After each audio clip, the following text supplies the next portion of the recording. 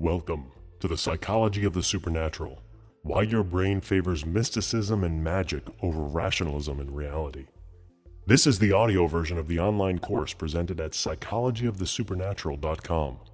For the complete learning experience, including multimedia presentations, quizzes, assignments, peer-to-peer discussion, instructor interaction, and more, enroll as a student at psychologyofthesupernatural.com. And now, your instructor, O. Bennett. How do we define supernatural? That's a very important question to answer, obviously, given the content and the name of this course. So we need to define supernatural, and more importantly, define how it differentiates between the natural. The dictionary definition of the supernatural is attributing something to some force beyond scientific understanding or the laws of nature. Okay, given that, let's divide this into two different categories. Some force beyond scientific understanding or the laws of nature. I think the best way to describe this and show you where this could be problematic is to set up three different categories. And these three categories can be answers to some kind of phenomenon or an explanation to some kind of phenomenon. So the first one is, I don't know. So for example, if somebody asks us, how did life begin? We could say, I don't know. And that's not making a positive claim. That's making a negative claim. That's just saying, I don't know. It can't be more simple than that. You are opening up the possibilities to pretty much anything by saying that. And that's very important. So for example, it could be something completely natural, part of the natural process. It could be alien life that implanted human life on Earth. It could be some supernatural being that created all of us. It could be anything. That's what we mean by I don't know. We're keeping the possibilities open. Another answer is saying that I do know what it is, and it's undiscovered science. Now, that might sound a little bit strange because you're saying, well, wait, you do know, but you're saying that you don't know exactly what it is. Well, yeah, because you're saying that it's undiscovered science, so you're making a positive claim. By saying that it is undiscovered science, you are positively claiming that it is not something we already understand or something that we could already explain, but perhaps just something you are not aware of. And that's problematic because when people say, yeah, you know what, this phenomenon, it's just undiscovered science, that's all. It sounds sort of reasonable. Like, yeah, okay, so you're not crazy. You're not saying it's something paranormal or supernatural. You're saying it is part of nature and it's science, but we just can't explain it at this point. And it sounds reasonable, but it's not. It's not because you are already excluding all of the other possible scientific explanations. And that's a problem. Now, generally, when somebody would make a claim that something is supernatural, it's not exactly the same as the dictionary definition. They're not claiming that it's undiscovered science. If somebody were to say this is supernatural, they're making a positive claim that it is outside the laws of nature. Now, I've never heard anybody say something was supernatural and then claim to say that it is actually part of nature.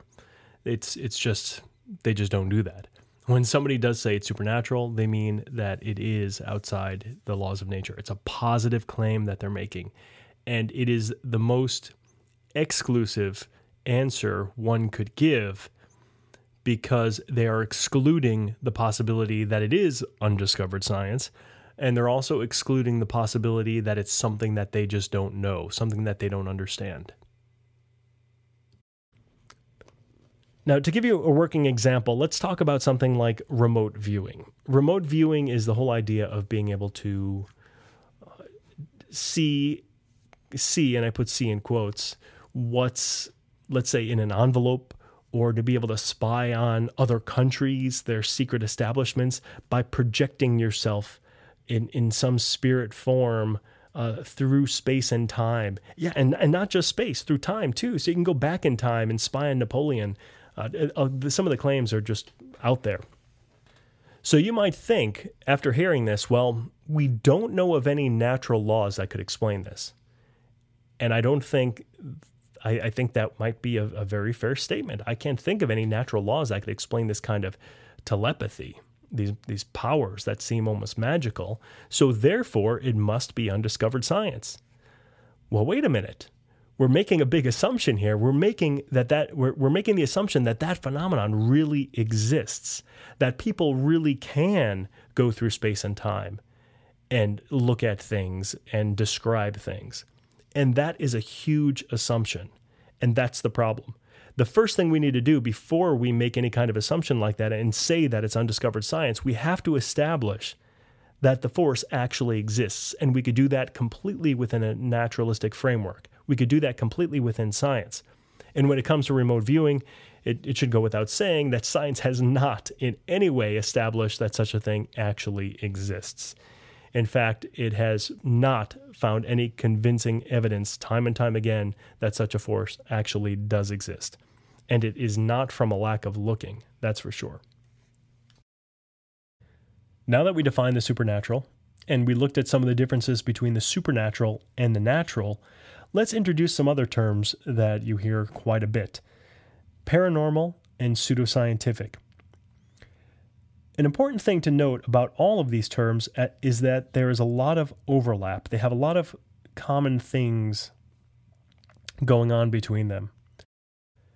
Now let's first look at paranormal. Paranormal is an interesting term because on the one hand, it represents something that is completely outside of science, something that is a departure from the scientific process. And let's say it represents a certain type of person that would be involved in that, kind of the fringe of reality, if you want to call it that.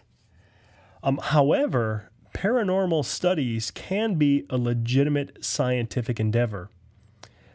It might also go under the name of parapsychology if you're studying the psychological aspect of paranormal studies.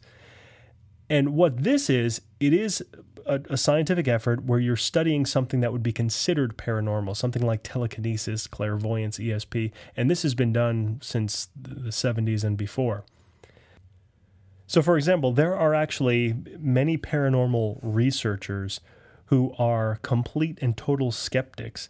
I think James Randi might be a good example of somebody who may consider himself a paranormal researcher, or a paranormal investigator is probably a better term. Somebody who will look at paranormal claims and put them under scientific scrutiny to test their validity.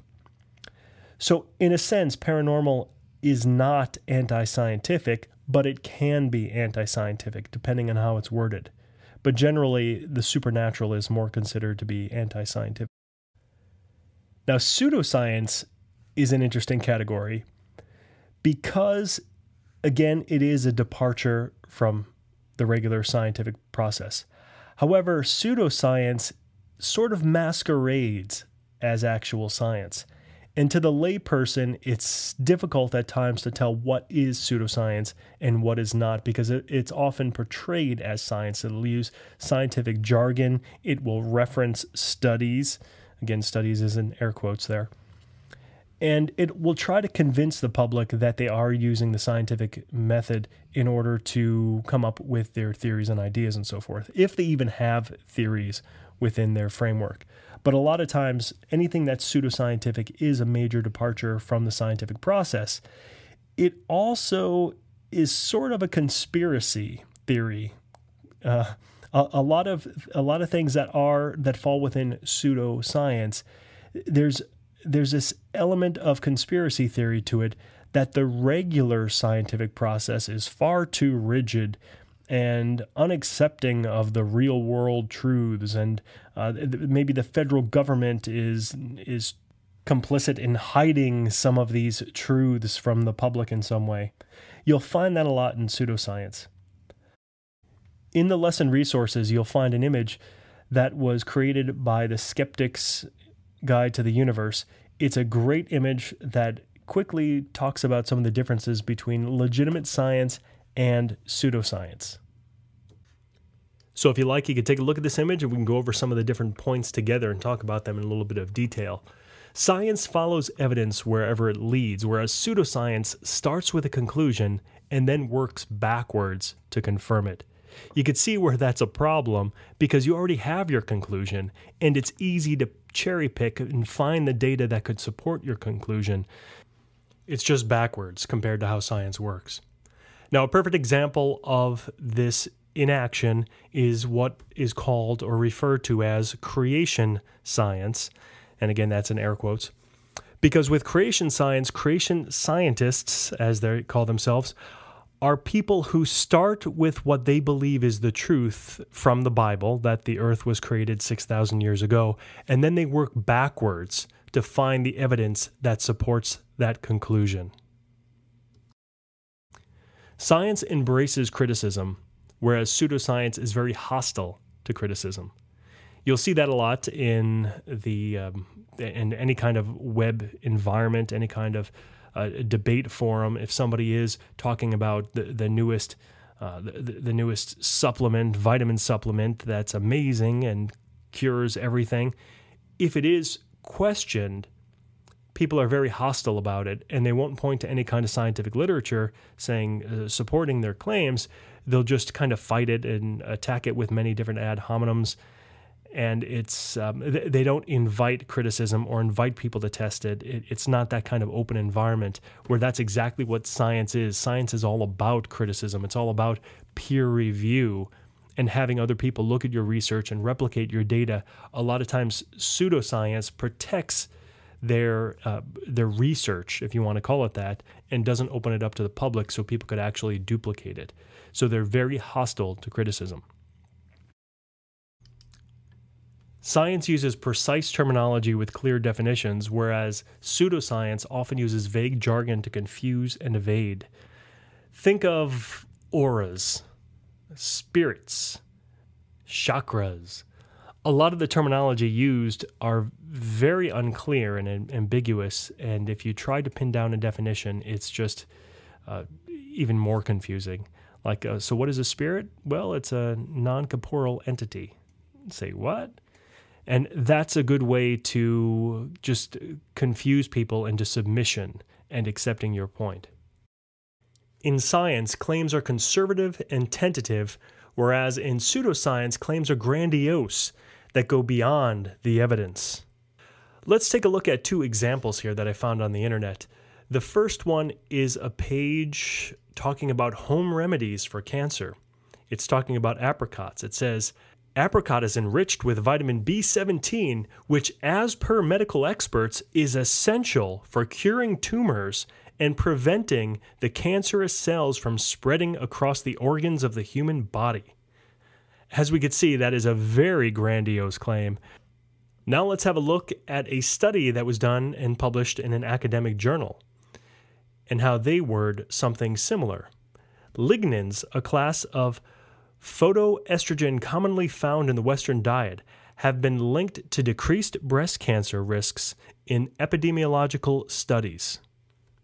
All right, there you go. The language is very different. It's very precise. It's not talking about apricots in general. It's talking about something very specific. It's talking about something being linked to and something not certainly being a cure-all.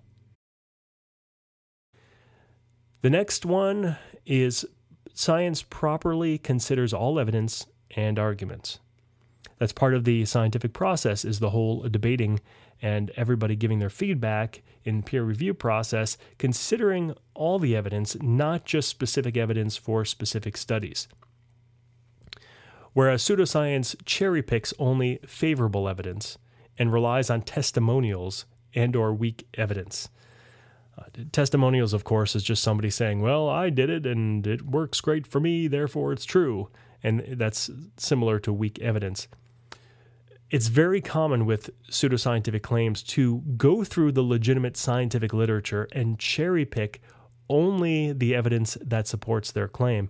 But science does not work that way. Science does work a lot on scientific consensus. The whole point of doing studies is not just to make something a scientific fact after one study, but is to have many people doing similar studies, and then you look at the entire body of evidence and you see where all the evidence collectively points. And that is a scientific consensus. That's a real scientific consensus. Whereas in pseudoscience, they might look at 1 out of 100 studies that were done that was a statistical anomaly and base their claims based on that one legitimate but scientifically or statistically off study and results. So that's a problem. Science uses rigorous and repeatable methods, whereas pseudoscience uses flawed methods with unrepeatable results. Rigorous and repeatable methods are something that are scientifically established, and something that anybody could read. Anybody with some background training in science could actually read and create a similar study and repeat those same methods to find out if that first study that they read was flawed in some way or if they get the same results. Usually something with pseudoscience, they may make a claim that, we use this one person with psychic abilities. He had this special gift, but now he's dead. So you can't repeat our study, but just trust us. This is what happened. That's pseudoscience. Science engages with peers and community. And pseudoscience, they have lone mavericks working in isolation. That's a good one, because that certainly is very characteristic of pseudoscience. It's usually one crazy guy that they try to make him out to be the Galileo of their particular brand of pseudoscience, who knows the truth, but nobody else does. But he's working with some very sensitive information and very confidential, and he doesn't want the government to know about it. Again, the conspiracy is brought in there. Science follows careful and valid logic, whereas pseudoscience uses inconsistent and invalid logic. I think that's clear enough. And finally, science changes with new evidence, where pseudoscience is dogmatic and unyielding. I think the best example there is once again what they call creation science. It's obviously, and I think any creation scientist would admit this as well, that it's very dogmatic and unyielding. The point is that in their view, the earth was created 6,000 years ago by God. Nothing could change that. That is incredibly unyielding and dogmatic. Whereas with science, again, you're not starting with a conclusion, you're just following the evidence. And if new evidence shows up, then your conclusion must change. That is the beauty of real science. There are 2 terms that we really need to define and discuss if we are going to be talking about the supernatural. And those terms are subjective and objective. When we're talking about these terms, we could talk about them in 2 different senses. We could talk about them in the philosophical sense, and we could also talk about them in the scientific sense. The philosophical sense has more to do with the metaphysical.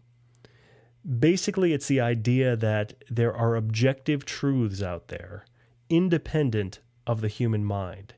They're independent of interpretation. They exist whether we exist or not.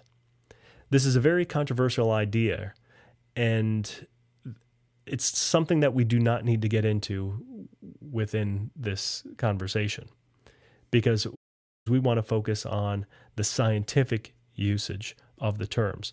And I'd like to refer to this also as applied. So like applied objectivity or applied subjectivity. It's applied because basically we are applying it to the scientific domain, and it's more practical. So if we think about this, everything we see or hear or taste or experience is, in a sense, subjective if we go by that metaphysical definition, because everything is interpreted through the human mind. So in a practical applied sense, we can't say that anything is objective. So the best way to understand this is think of objectivity and subjectivity on a continuum, where objectivity is on one end, subjectivity is on the other end. And pretty much everything falls somewhere in between. Some things could be more objective than others, and some things could be more subjective than others. So what really dictates what's more subjective and what's more objective? Well, it has to do with the influence. The less influence different factors have on our interpretation, the more objective it will be. So what are these factors that can influence our interpretation? In this course, we're actually going to be talking about many of these different factors, more specific versions of these factors. But just briefly, background knowledge, personal biases, strong beliefs, stress, lack of sleep, a form of self-hypnosis, faulty senses, or even just different senses, optical cognitive illusions, memory biases, all of these things could actually greatly influence how we interpret information. So the more of these things that are at work, the more likely it is that something will be interpreted differently, and therefore what we will say the more subjective it actually is. And objectivity can be strengthened by multiple people or tests. If we experience something, and we experience this multiple times in many different circumstances and under different conditions, then it becomes more objective. But even more objectively, if we have other people experience the same thing, or other people get the same results and come to the same conclusions as we come to, then that leads to greater objectivity as well. So let me give you two examples. The first example might be measuring the distance between 2 points. This is probably as objective as you can get. If somebody asks us to measure the distance, then we would use an agreed upon measurement device. Let's say, forget about us being crazy Americans, let's just say that we're going to use meters. So we have a measuring device that people agree is accurate. We measure the distance between 2 points and say we get 100 meters. Now, if you think about the kind of factors that could influence our interpretation, there are very few of them. I mean, it is possible that we have faulty senses and maybe we can't see straight, and when we saw 100, it was really 10 or something silly like that. But for the most part, there are very few factors that are going to influence our reading, our measurement of the distance. So we could say it's more on the objective scale.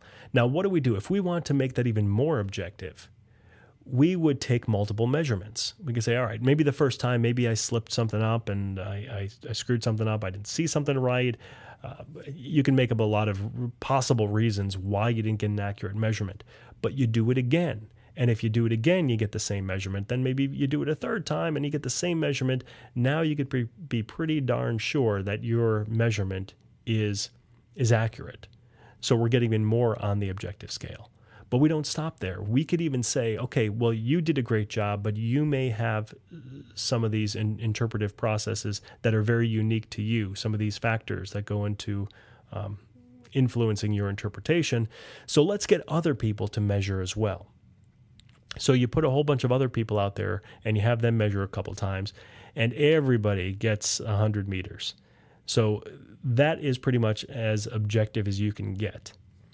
So that's what we consider objective in science. That's what we're talking about. Now, how about subjective?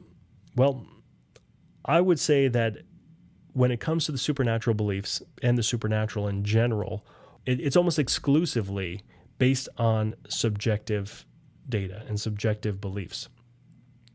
Now, I say almost because there are some odd circumstances where there might be something that could be considered objective based on a kind of group delusion or based on just bad science. I mean, that has been known to happen.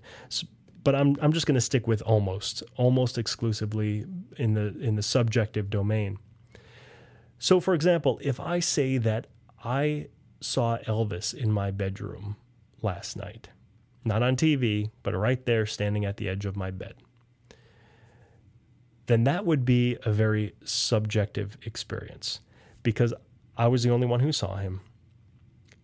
And if you think about all of these different influences, these possible factors that could influence my interpretation, then it's very clear that a lot of them are at work. For example, background knowledge. I have to know who Elvis is. Strong beliefs. I have a strong belief that Elvis is still alive, or I could say that the ghost of Elvis is visiting many people, and I think he wants to visit me. If that's a strong belief, then that's certainly going to come into play. Stress. I could be very stressed out at work. Lack of sleep. Well, that's certainly a big part of it. In fact, that's probably could account for the majority of the experience. There's something called hypnopompic and hypnagogic hallucinations.